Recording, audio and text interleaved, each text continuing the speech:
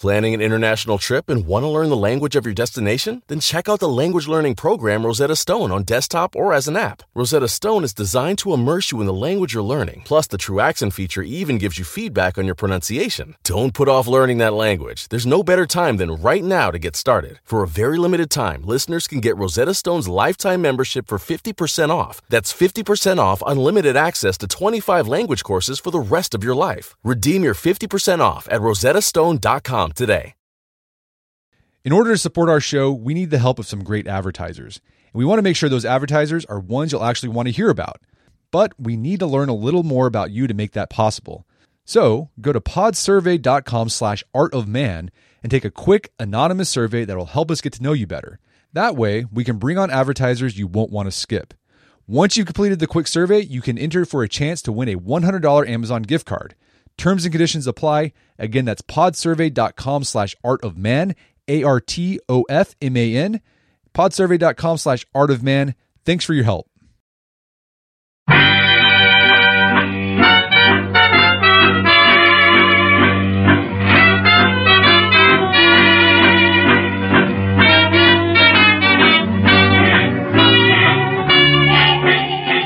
Brett McKay here, and welcome to another edition of the Art of Manliness podcast. So if you haven't been living under a rock these past 5 or 6 years, you've probably heard of CrossFit. It's this new workout routine program where you're using barbells and medicine balls, and it's just high intense, whatever. You've probably seen people at your gym do CrossFit workouts, and you probably had friends who told you about their CrossFit box. Anyways, I've known about CrossFit, but I really didn't know much about it, like the history of it and the development of it and all like the culture that goes around CrossFit, because I don't belong to a CrossFit box. So I was really excited when this book came out called Learning to Breathe Fire, The Rise of CrossFit and the Primal Future of Fitness. It's by Herz, and it's basically a history and cultural analysis of CrossFit. Which was really fascinating. I got to go into this world that I knew nothing about. So today on the podcast, we have Herz on discussing her book, Learning to Breathe Fire. We're going to talk about what exactly is CrossFit, some of the workouts that you might see in CrossFit. We're going to talk about the guy who started CrossFit, the political philosophy that sort of underlies CrossFit that most people aren't aware of. We're going to talk about the business model of CrossFit, which I think is very fascinating. We're going to talk about why CrossFit and other workouts like CrossFit are resonating with Americans right now. And JC has some interesting cultural insights on and why that may be, why more and more people are turning to CrossFit instead of just doing your typical weight machine workout. It's a fascinating podcast. I think you're going to like it. So let's do this. Herz, welcome to the show. Great to be here. All right, so your book is called Learning to Breathe Fire. It's about the rise of CrossFit. Why did you write a book about CrossFit, about this new fitness, some would say a fad or a fitness trend? Why that?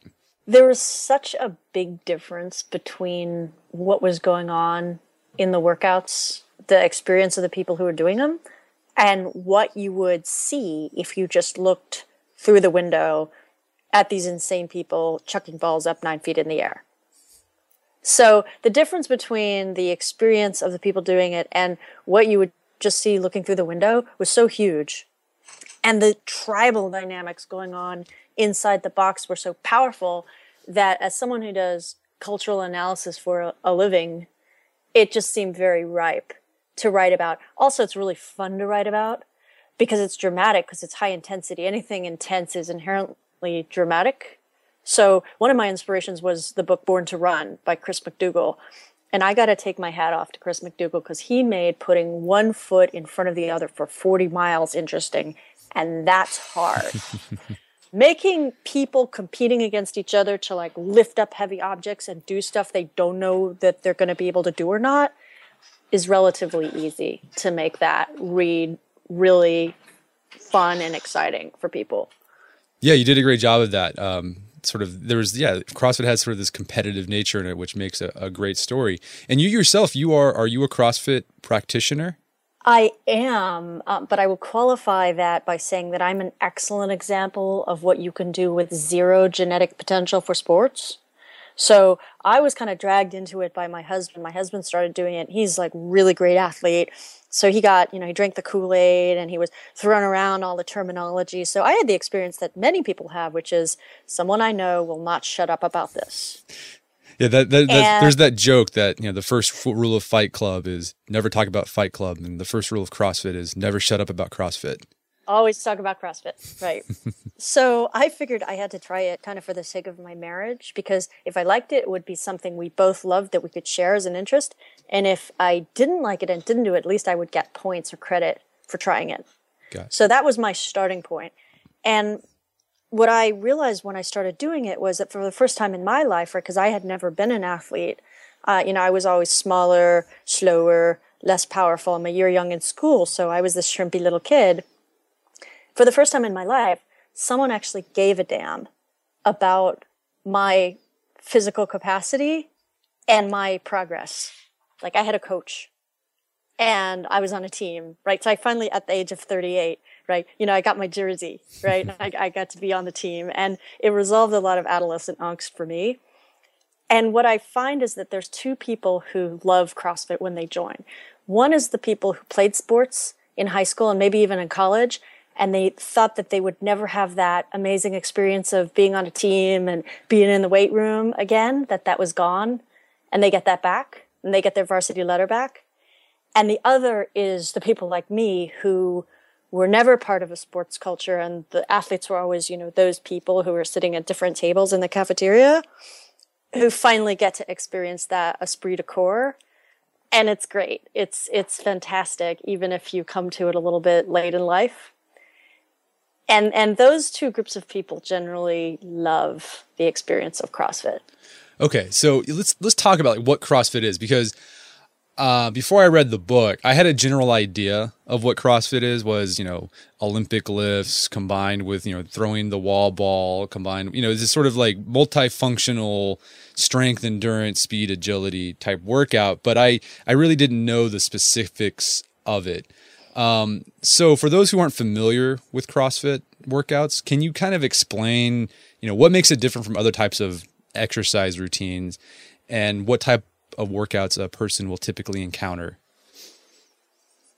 So one thing about it is that it's functional movement, right? So a lot of whole body movements, not, sort of single muscle isolation exercises, no curls. It's high intensity, which means you're going to be really uncomfortable when you're doing it. Your heart's going to be going. You're going full on, all out.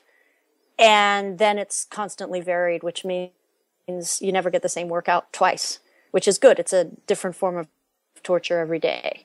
So you combine all these different things, you do them at high intensity, and you develop, strength, skill, coordination, all the rest of it.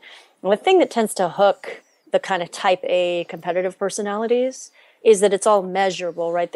All of the workouts are sort of named, and you do them, and then 3 months later you do them again, and you can see that you've improved.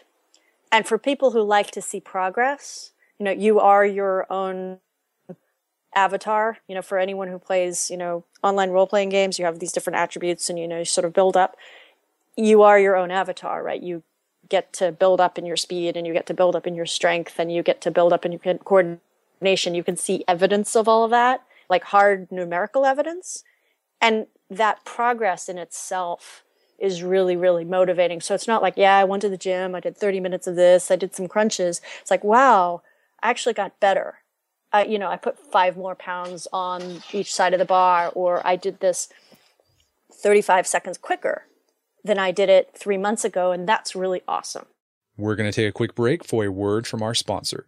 Hey, Art of Manliness listeners, if you are looking to up your game in your career, or just learn some new skill because you want to learn it, definitely recommend you check out lynda.com. At lynda.com, it's an easy and affordable way to help individuals and organizations learn. There you can instantly stream thousands of courses on any subject you want, from business development, management, leadership, productivity, web development, software, photography, graphic design, videography, whatever. They have it there. Courses are taught by experts. For example, I've been watching some of the videos on productivity, and they have videos done by David Allen, which is the guy that came up with Getting Things Done. been been a great refresher for me. You just pay $25 a month and you get unlimited access to over 100,000 video tutorials.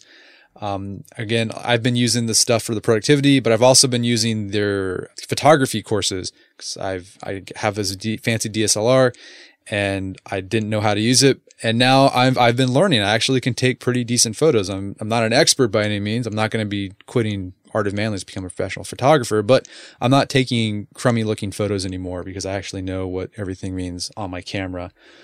So if you're interested in learning a new skill, we got a great deal for you. If you go to lynda.com/artofman, you can try lynda.com free for 7 days. That's lynda.com, lynda.com/artofman. And now back to the show. And one thing I noticed about CrossFit workouts is after I read the book, I decided to actually try some, the lingo is WOD, right? WOD. The workout of the day. Workout of the day. And the one that I tried out was Fran, because that was sort of like, oh my goodness, I tried it out. And the thing is, here's the thing with CrossFit like workouts is that they look deceptively easy. You're like, because like, okay, on paper. Yeah. So tell us like what Fran is, and what exercises you do in this, and then what it's actually like doing. Because I can tell you my experience; it was horrible. Yes, it is. It is horrible. It is the most feared workout in CrossFit, although there's one other workout that I think is actually more miserable for me.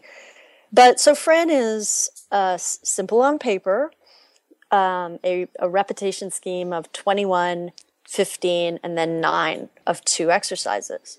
One is called a thruster, where you have 65 pounds for a woman, 95 pounds for a man on a barbell, and you basically take it to your shoulders, do a full squat, and then you launch upward and propel the barbell all the way over your head. And that's one. That's called a thruster. So you do 21 of those, 21 pull-ups, 15 thrusters, 15 pull-ups, 9 thrusters, 9 pull-ups. And it is awful because it taxes your heart and lungs. So you breathe and you're gassed. And as you're gassed, you're also having to move significant quantity of weight. And it's really, really, it sucks. It's terrible. And that's why people at CrossFit use it as a benchmark, because there's this really, like, depending on how you define it, like awesome or completely perverse pride in being able to endure discomfort. Right. And just be able to step up and your mind is telling you, stop. This just feels bad. And you manage to keep going. Yeah. Yeah. So you do this nonstop. It's for time, right? So it is for time. So like yes. There's no rest between the different sets. And yeah, I thought I'd be like, okay, I can probably do this in 10 minutes. And it just 10 minutes turned into 15 and 20. And I had to bring out the giant rubber band to put on the pull-up bar to help me assist with the pull-ups. It was brutal. It was tough. It's not a workout I would recommend as a starter workout and the workout that I love the most is called Cindy. And it's great for beginners. It's a rep scheme of 5, 10, 20. So 5 pull-ups, 10 push-ups, and 15 squats, full air squats. And you do a round of that 5, 10, 15 as many times as you can in 20 minutes. So as many rounds as possible in AMRAP. And the thing I love about it was that when I started, I could not do many push-ups on my toes. I actually started doing them on my knees. And I couldn't do unassisted pull-ups. I had to use the big rubber bands. And squats I could do, right? And I started out doing them modified that way. And then over the course of a year, worked my way up so that I did more push-ups on my toes every single time. And I used skinnier and skinnier and skinnier rubber bands on the pull-ups and then no rubber bands on the pull-ups. And then I could knock out 5 pull-ups anytime I wanted. And so I could really see myself getting stronger and moving my own body around in this quantitative way. And it was a real accomplishment for me. And people look at the CrossFit Games and ESPN and they think it's for these superhumans or for soldiers or firemen. But everything can be modified or scaled down. I mean, even Fran, right? There are people who are doing Fran just with the bar, right? Or doing it with rubber bands on the pull-ups. And the point is that if you really want to be macho, you can try it scaled. But if you just want to work within your definition of intensity, like what you're capable of, you can always start somewhere. And I think that that's one of the empowering messages of CrossFit, especially for women, is that you can start somewhere and get really strong. You don't have to be this super athlete to even begin. But then you can grow along with it. Mm-hmm. You'll get better. All right. So speaking of Fran, because that is, I guess, like the first CrossFit workout, I guess, in CrossFit lore. Yes, in CrossFit lore. Can you talk about the origins of CrossFit? How did this whole thing get started? So CrossFit was started by this guy, Greg Glassman, who was a personal trainer, who was super, super smart, kind of rebellious, not very good at working for people. And he had originally been a gymnast, and he wanted to come up with a workout when he was a teenager that would be as taxing as a routine on the rings. They would get him out of breath, because building stamina was, really important in gymnastics. So he started experimenting in his dad's garage with all of these different routines and mixing it up and mixing what we call weightlifting with what we call cardio, and finding out that actually there's not such a big division after all. If you move a weight around enough, it gets very cardio. Mm-hmm. So, and that's what gymnastics is moving your own weight around very quickly. And you know what? It's pretty taxing on your heart and lungs. So when he moved to California, and originally to train police officers, he started doing this with personal training clients in Santa Cruz. And this eventually morphed into, the CrossFit gym in Santa Cruz, which was the original CrossFit gym, of which there are now like 10,000. Okay. And we'll talk a little about the business model, because I think that's really interesting about CrossFit. But so what role did you just mentioned that he trained LEOs, law enforcement officials. What role did law enforcement and military play in popularizing CrossFit? So first responders, I guess broadly defined, sure, were some of the first early adopters of CrossFit, because these kinds of high intensity bursts of strength and speed were what they needed for their job. So the archetype of that would be a fireman, right? And that guy needs to be able to run into a burning building carrying all this gear, right? The equipment, the oxygen mask, the everything, up a flight of steps, right? Because you're not taking the elevator, you're a firefighter. Mm-hmm. Maybe get an unconscious person, sling that person over your shoulder, and carry them out. So you're moving heavy weight quickly. And CrossFit is perfect for that, right? So if you're a police officer, you have to chase a criminal, you might get into a scuffle with one of them. That's very taxing. It's the kind of high intensity functional movement that CrossFit trains. Also, a lot of MMA guys, right? So very, very early adoption, mixed martial arts, for exactly the same reasons.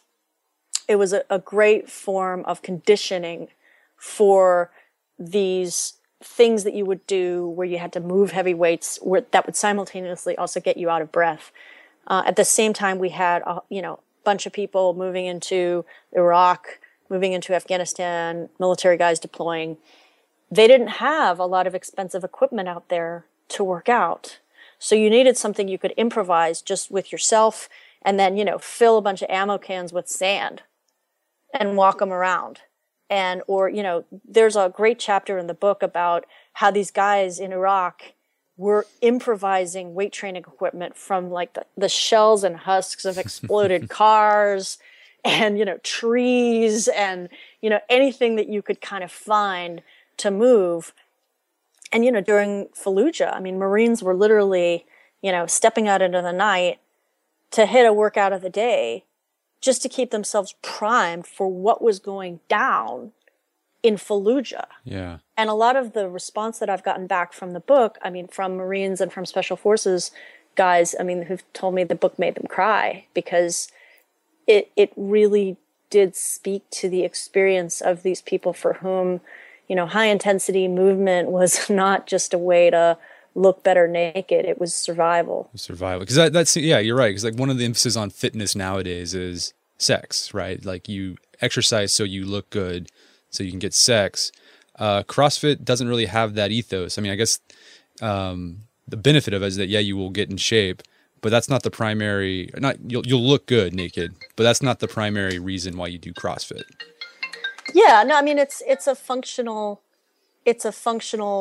movement, right? So it's the difference between sexy because you have the six pack and you can flex your muscles, and sexy because you can help someone survive the zombie apocalypse, right? So in a way, to, you know, the art of manliness, it speaks to a kind of deep sexiness, which is the ability to help protect people in the real world, to actually respond and be responsible for your survival and other people's survival. So, you know, being able to flex your abs is one thing. You know, being able to actually, you know, take your lady friend and throw her over your shoulder like a sack of potatoes and run at an 8-minute mile pace, I would say that is more sexy. More sexy. Okay, so let's talk about some of the criticisms of CrossFit, because it's a hot button topic anytime it gets brought up. And one of the criticisms levied at it is that CrossFit is dangerous, right? Especially for beginners, because, you know, some people say there's not an emphasis on form, and because of that, you know, you're doing these very complex exercises, Olympic lifts with heavy weight, very fast. There's a tendency to, injury, drop a weight on your head. And then there's also some like health risks that have been that always gets brought up in the news. Uncle Pukey, we can talk about that. And then like, it's Pukey the Clown, right? And then yes, Uncle Robbo. Uncle Rabdo. Rabdo. Right? So there's this issue about rhabdomyolysis. Yeah, what is rhabdomyolysis? So it's kind of scary. It is kind of scary. It's basically what happens when you do so many repetitions of a movement, of a heavy movement and workout, that your muscle starts to wear down, and the particles of muscle are released into the blood. You call it muscle dust. You can damage dust. your kidneys. And the place where we traditionally see the highest rates of rhabdomyolysis, which happens in almost every sport, but it has very high rates in preseason football camps, both in the pro leagues and unfortunately in high schools. And what we learn from that is that it's not the weakling newbies who get rhabdo. Like, no person off the street who wanders around, who doesn't do sports and, isn't very strong, is going to get rhabdo. It's the people who are very strong. They're strong enough to exert significant amount of effort, but they're also out of shape. So they pick up and they go like they just stopped doing it yesterday or last week, but they're actually deconditioned. So it's usually the difference between what you were able to do 3 months ago or a year ago and what you're trying to do now. And if you throw in a little bit of heat in there, it's risky, and there's a risk of rhabdo for athletes and for former athletes who go and hit it like they never stopped. And that's real. And how do you prevent that? It happens in sports. Is there anything you do to prevent it? The thing you need to prevent it is to check your ego at the door. If you think you're Billy Badass and you used to run triathlons, and you go and there's a whole bunch of guys around you who are doing CrossFit 3 or 4 or 5 times a week, the thing you can do about not getting rhabdo is not try to copy exactly what those guys are doing at the weights that they're doing them right when you get there. Gotcha. Okay, what about the criticism about form? That CrossFit is teaching all these beginners bad form, and they're hurting themselves as a consequence. I have never seen a CrossFit gym, and I've traveled to a whole bunch of them, where beginners are not put through a foundations class or an elements class where they're taught the proper form for all of the movements. That said, as the number of CrossFit gyms expands, so does the variation in coaching between CrossFit gyms, right? So way back when, there were only a few CrossFit gyms, and these people were all, very experienced, true believers, very attentive coaches. And now, there's 10,000 CrossFit boxes. Yeah. There are going to be some bros who go get their level 1 certifications over a weekend, and then they're going to pop up their CrossFit boxes. And so I think it now behooves the individual to look at the coach profiles and say, well, how long have you been doing this? And what were you doing before? And, it's a sport. I mean, I think you have to look at it like a sport. If you go get on a snowboard and you throw yourself down a mountain, you're going to get messed up. And the kind of disconnect in terms of the people saying, oh, CrossFit's dangerous, and people say, no, you just have to learn what you're doing, is between the people who are talking about CrossFit in the context of, exercise, like you would get on an elliptical at the gym. All these gym activities are purposely designed to not have any risk of injury, right? There's an expectation that if you get on a piece of machinery in a standard gym, that the risk of injury is going to be 0. Versus if you play any kind of sport, and I don't care what it is, whether it's basketball, soccer, rugby, all of these sports have injury rates. And if you look at the epidemiology of sports, the interesting thing you find is that the injury rates for practice are about 1/3 of the injury rates for competition. And so the observation I would make is, all right, so the injury rates for practice for all of these sports are actually, a lot of them are higher than the CrossFit injury rate that we think that CrossFit has. But then when you go to competition, it leaps up. And I think the critique of CrossFit is, what happens in a sport when every day is game day? Right? If you're in competition, if you're in competition mode, like you hit a WOD and you want to get on the whiteboard and you act like, this is your competition, this is your game day. You've essentially got a sport where there's no practice. It's all competition. And the injury rates for competition for any sport are always going to be higher in competition than they are for practice. Texas Pete is the sauce that allows you to sauce like you mean it. Each Texas Pete sauce is packed with a bold, balanced flavor. The signature tanginess is what makes it a legendary hot sauce that can be used on just about anything. You're definitely going to want to try every flavor. The original hot sauce has a famous secret blend of fermented peppers. Their hotter hot sauce is 3 times hotter than the original, and it's not for the faint of heart. They also got a flavor called Sabor by Texas Pete, adds authentic Mexican flavor, and they also have a dust-dry seasoning that matches the flavor of the original hot sauce in a flavorful dry rub. But the flavor that I've been enjoying lately is the chopped sriracha sauce. It's got chili, garlic, and some tropical tangy notes. It's really good. I love putting it on my eggs. Texas Pete, sauce like you mean it. Visit TexasPete.com and use the store locator to find Texas Pete products, as well as purchase sauces and get recipe inspiration. And you can use promo code podcast24 for 20% off at TexasPete.com.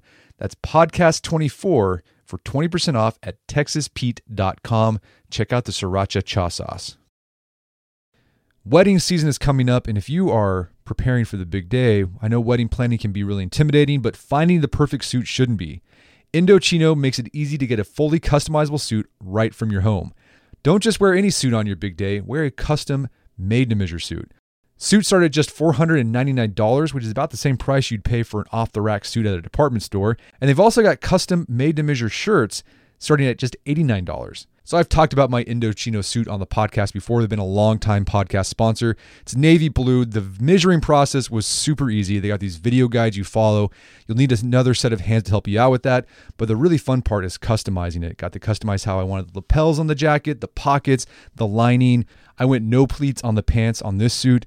A lot of fun. And then in a few weeks, you have a made-to-measure custom suit sent directly to your door. When planning your wedding, get a suit as unique as you with Indochino. Go to Indochino.com and use code manliness to get 10% off any purchase of $399 or more. That's INDOCHINO.com, promo code manliness. Daylight saving time is starting up again. The goal of this is to give us more daylight from March through November. By setting our clocks forward, it may feel like there are more hours in the day, but if you're hiring, it doesn't necessarily help you find qualified candidates for your roles any sooner. There is only one way to do that: ZipRecruiter. And right now you can try it for free at ZipRecruiter.com/manliness. ZipRecruiter works around the clock to help you find qualified candidates. Once you post your job on ZipRecruiter, they send it to 100 plus job sites so you can reach more of the right people. ZipRecruiter's smart technology also quickly scans thousands of resumes to identify people whose skills and experience match your job. Spring forward with a new hiring partner, ZipRecruiter, and find top talent sooner. See why 4 out of 5 employers who post a job on ZipRecruiter get a quality candidate within the first day. Just go to this exclusive web address to try ZipRecruiter for free. ZipRecruiter.com/manliness. Once again, that's ZipRecruiter.com/manliness. ZipRecruiter, the smartest way to hire. Picture that thing you've always wanted to learn. All right, you got that in your head? Now picture learning it from the person who's literally the best at it in the world. That's what you get with Masterclass. This year, learn from the best to become your best with Masterclass. Masterclass offers over 180 world-class instructors, and many of these instructors are former AOM podcast guests. You can learn negotiation from Chris Voss, leadership skills from Jocko Willink, how to master your habits with James Clear. Plus, every new membership comes with a 30-day money-back guarantee, so there's no risk. So recently I went through the masterclass on negotiation with Chris Voss. A lot of useful information in there. Talked about the value of knowing a negotiation, how to use your body language and speech patterns to get your best out of a negotiation. Very well done. I really enjoyed it and got a lot out of it. Right now, listeners of our podcast can get an additional 15% off an annual membership at masterclass.com/AOM. Get 15% off right now at masterclass.com/AOM. Masterclass.com/AOM. Check out the masterclass on negotiation with Chris Voss. Okay, so the risk factor in CrossFit, it's a feature, not a bug. That's like just... No, I don't think it's a feature. I think that you just have to go into it understanding that this activity has a skill associated with it, skill level associated with it. And so you have to treat it like a skilled activity. And understand that I have to learn how to do this at a low weight or no weight before I start piling on weight. And that requires a little bit of judgment. And I think to the degree that there's a legitimate critique of CrossFit, it's that you have this skilled activity where you have to learn form and technique and all this other stuff at the same time as you have a culture that says high intensity, go, go, go, get on the whiteboard. Gotcha. That's where the risk comes from. Yeah. Okay. So let's talk about the other criticism people throw at CrossFit, and we've sort of addressed it already. Is this cultish aspect or tribal aspect of CrossFit? So CrossFitters, they call their places where they work out boxes. They have their own lingo. They even have like a way to dress. I mean, it's almost like and the way they talk about it, it's like they're newly converted evangelist or whatever. Why do you think that? I mean, is it bad that CrossFit is sort of cultish, or is it something good that there's sort of like this tribal mentality to it, and maybe has that contributed to its success? Oh, the tribal dynamics in CrossFit have definitely contributed to its success because each box is its own little community, right? And people, they make friends with each other, right? It's not like when you go to the gym and you kind of work out, you put on your earphones and you're all kind of trudging to nowhere on the elliptical, kind of alone together, right? Yeah. It's a group activity and people bond, and they bond for the same reasons that Marines bond, which is you're getting together to do something very physically difficult and uncomfortable. And you're proving to each other and to yourselves that you can all do it. And you've got this kind of shared suffering going on because you're all on your backs in the end, breathing hard and saying, man, did that suck? Oh my God, that was terrible. And anytime you make people do this, and this is outward bound, this is like all the stupid corporate retreat stuff. Anytime you get a group of people together and you make them do something difficult and physically uncomfortable, they're going to feel like they are a group. Like they belong together. It's like this band of brothers phenomenon. In this case, it's kind of interesting because it's like kind of band of brothers and sisters because it's co-ed. Mm-hmm. And if you get into, the military, right, this is the standard experience. What's different about CrossFit is this is the first thing that allows Joanne from Human Resources to feel like a Marine 3 times a week. That's what makes it sort of new. is that people who are not part of these kind of first responder, elite special forces or Marines can have that same kind of group bonding experience. And that's really different. Yeah. I'd like to get your insight onto this. Why do you think, because you do this for a living, you analyze culture, and why do you think CrossFit has resonated? Like, I feel like it struck a nerve in our culture. Why is that? Why is it that people are drawn to that and feel like they need to be a part of that? I mean, what's going on, do you think? Well, I think there's two things. One is just it flat out works in terms of the physical result.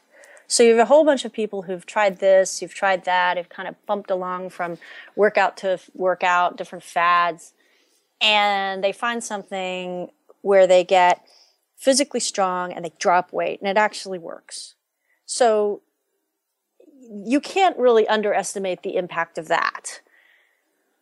On the other hand, you have this kind of combination of this kind of tribal social experience and rite of passage, group bonding, Marine hoo-ah stuff.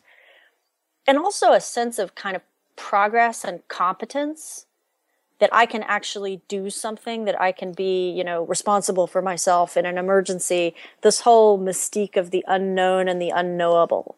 And this is part of CrossFit, is this whole mythos that you never know what life's going to throw at you. So you want to be strong in kind of every way and prepared for it. And my joke that I make in the book is that, secretly every CrossFitter believes that the people in his box will be the ones to survive the zombie apocalypse. Right? So there's this sense of being competent and capable and tough. And in a fairly comfortable, plush consumer society, I think that this speaks to something primal in people, that they want to be, stronger and more self-sufficient. And you see that play out in a whole bunch of places that are not fitness. I think if you look at the sort of maker movement, right? And that could be, I want to make my own quadcopter, or it could be that, the people who are doing their kind of artisanal charcuterie or, cheese making, pickle making, jam making, nouveau, like who'd have thunk that like ball preserves would be like the thing.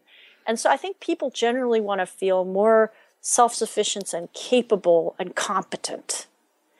And CrossFit is one of the ways that you can achieve that in a very measurable, fairly quick, high gratification way, that you can feel stronger. And I think that that's something underneath the culture, that people feel like a little bit nervous about the fact that we're all hostage to these technologies that we can't see. And we don't know what it's doing to our brains, that we're kind of checking in on Facebook all the time. And our cars can't be fixed by a regular human. And so it's this kind of return to a sense of ruggedness and resilience, which is a big part of like the American frontier culture. It's buried below the surface, but it's still there. Yeah. Yeah. And I think too, you mentioned the tribal aspect. I think I'm a big believer that human beings are social creatures by nature. Like we want, like we're wired for that. And you said like most gyms, the way society is set up, you're sort of alone together, right? And I think CrossFit provides, here's a community, like a tribe that you can belong to, where you actually interact with people and the person. And I think that's another big draw. And you don't have to schedule it. That's the other thing, is that people forget, what we remember about high school and college socializing that was so great was that you didn't really have to plan it. You didn't have to arrange a grown-up play date, right? To be with people, and you could just hang out. And it's that third place, right, where you don't have to make such a huge effort to be around people that you get along with, that you have shared experiences with. People go, they hit a wad, and they'll like grab a drink afterwards, or they'll just hang out and shoot the breeze. And you don't have to make such a monumental effort. You can just hang out. And I think that's a little bit of a relief for people too. I mean, it's great that there's communities that kind of band together. They do fundraisers, they do charity stuff, all the rest of it. But part of it's just nice to be able to hang out with people. that aren't necessarily your coworkers. Because that's the default now, is if you want to hang out, it's the people at work. But sometimes, maybe you don't want that to be your primary social group. Maybe you want some other group of people who do other things to be your social group. Very interesting. All right, so let's talk a little bit about the business model behind CrossFit, because it's really interesting, and I think it's plays a big role in how quickly it's spread. So how does the CrossFit business model work? And I guess you can talk a bit about the sort of the libertarian mindset that sort of filters out into that business model. So Greg Glassman was the kind of guy who really didn't want anyone kind of up the chain telling him the ins and outs of what to do, what to charge, rules, here's the color of your t-shirt, on down.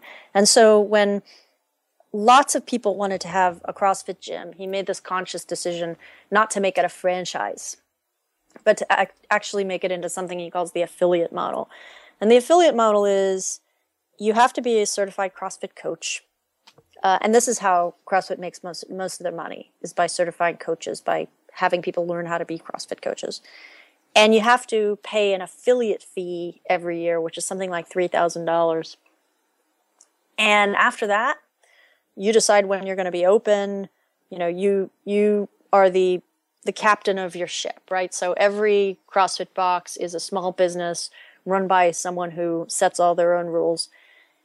And there's no other revenue sharing. There's not like, open a juice bar or sell protein powder or equipment or apparel or anything, and that gets cut back to some central organization like, you would in a regular chain gym. If you want to sell t-shirts, sell t-shirts. CrossFit HQ doesn't really have anything more to do with it. So it allows people to be more autonomous.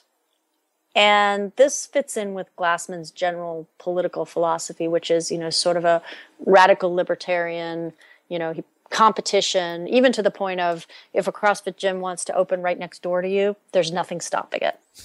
And the answer to that, and there are some people who are really upset, right, who've had CrossFit gyms for a long time and saying, hey, what are you guys doing to protect us from, the fact that someone could open up right next to us?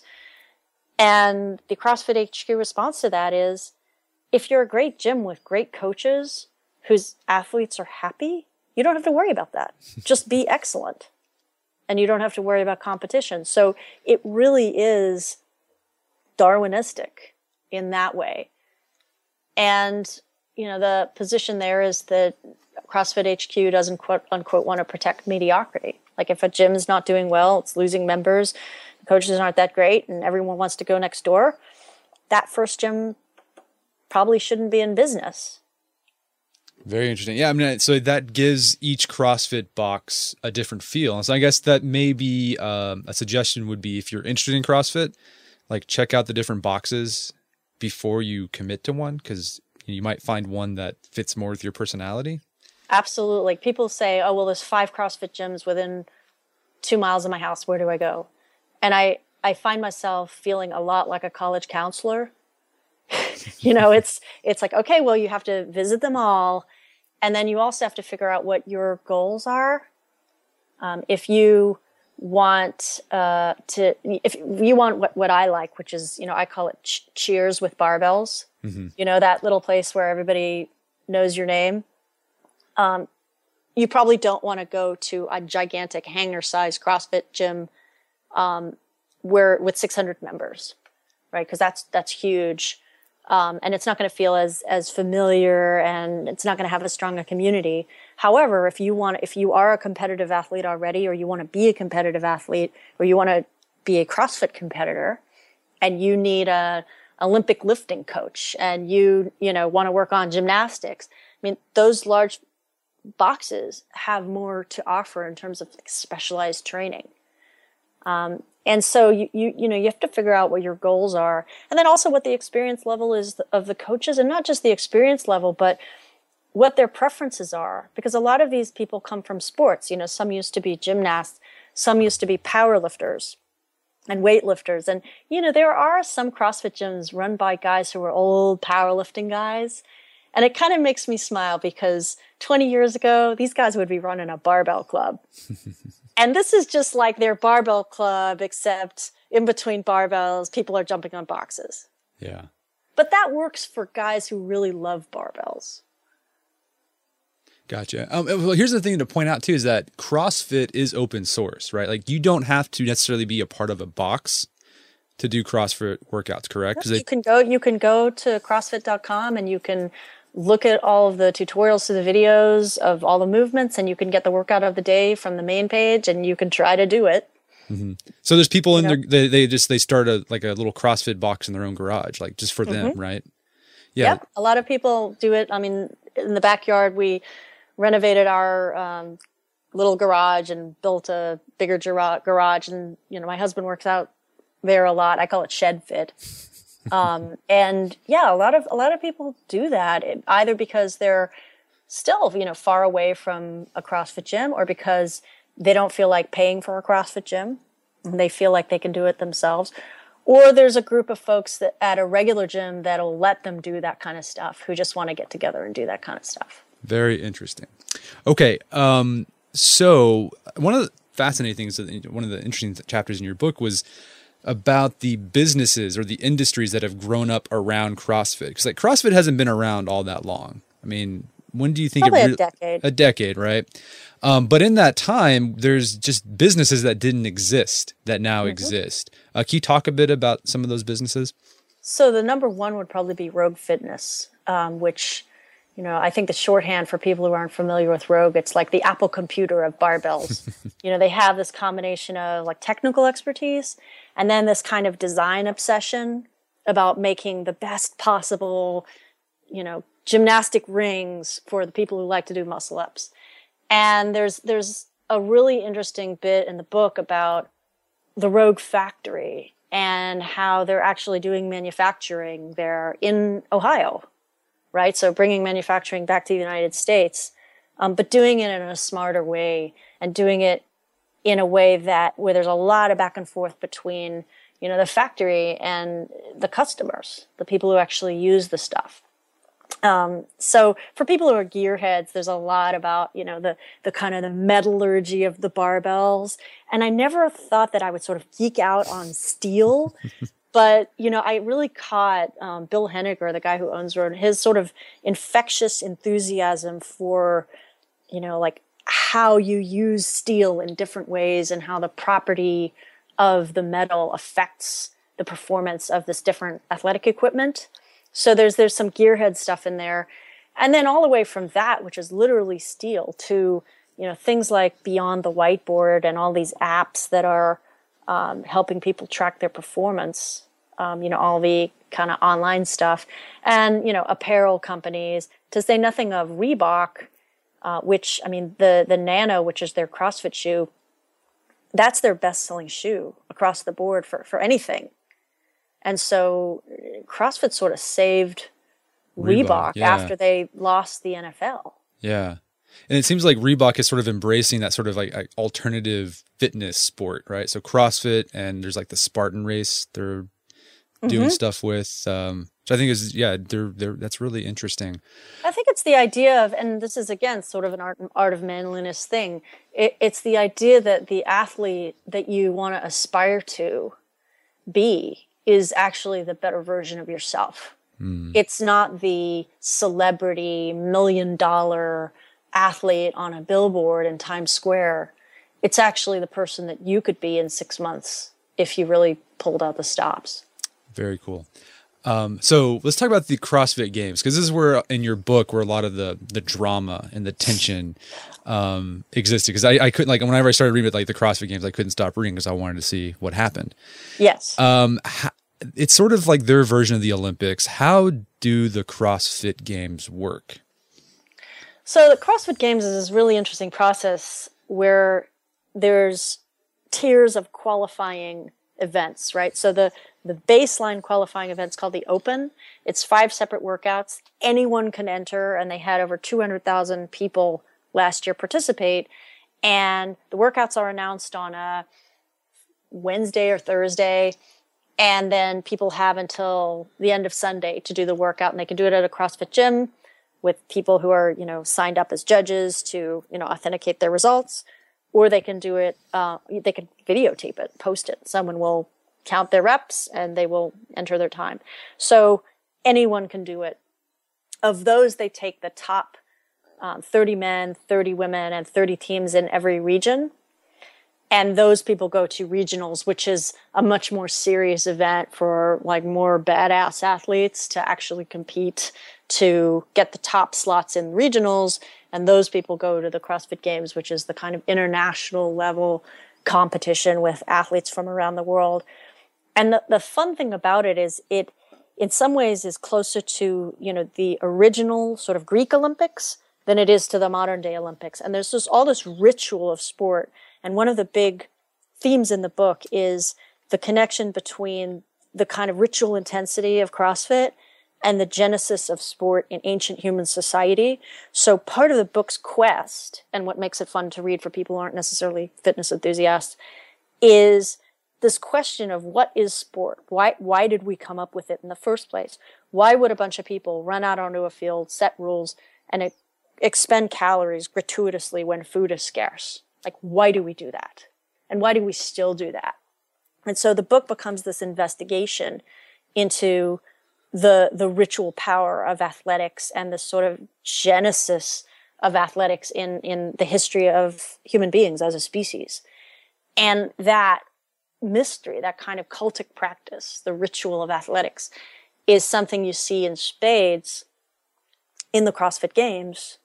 And that's part of what makes it so mythic to view and also to write about. And my editor was teasing me about the sort of, because the Games sagas kind of take on this mythic tone. So he's like, it's like barbells at the gates of Troy. Mm-hmm. But it really goes to that sort of the ritual sacrifice of human energy that defines sport and this kind of primal competition, which is very close, even though it's on television, right? And even though it's a very modern online social media phenomenon, it's very close to how sport began. Yeah, I love that last section in your book about that sort of sport as an embodiment of, ritualistic living, we make ourselves living sacrifices. In a sense. We sacrifice our energy because when we're hunter-gatherers, we would sacrifice our animals to our gods so that we would have the animal again in the future. I mean, that's what sacrifice is about. It's kind of paying it forward. And we sacrificed when we hunted an animal 2 things. One was the animal, and the other is the energy it would have taken to hunt that animal, because hunting takes a lot of energy. And then we become Neolithic farmers, and we still want to sacrifice an animal to our gods because that's what Neolithic religion's all about. But then we have the animal right there in the pen because we've domesticated animals because we're farmers. And this is when things like foot races become associated with religious festivals. So we sacrifice the energy of the hunt alongside of the animal. And in the original Olympics, the foot race started at the end of at the finish line. The winner would actually take the torch and go up the steps to the statue of Zeus and light not an ornamental thing to say, yay, we're in the Olympics, but it actually was the animal. It was the burnt offering. So the energy of the hunt was reunited with the animal as a form of sacrifice. And that's the sort of deep mystery of sport that we deep down kind of know, but we've forgotten on a conscious level. I love it. I love that sort of stuff. Okay, so last question. What do you think the future of CrossFit is? Will it continue to get more and more popular, or have we reached peak CrossFit? I think that it will continue to grow, and simultaneously that people will talk about it less and less. I think it's like yoga, right? So 10 years ago, everyone was talking about yoga, and now no one's talking about it, but everybody does it. And it's the same about jogging, running in the 70s, right? There was a point in the 70s when running and jogging was all anyone could talk about. Yeah. And then more and more people started doing it, but less and less people were talking about it. And I think CrossFit and things like CrossFit become like that. We realize that this is it works. It has all these benefits. More and more people do it, but fewer and fewer and fewer people sort of talk about it, which is why I think it's a good time to have a book out about it, because the history of it is very interesting.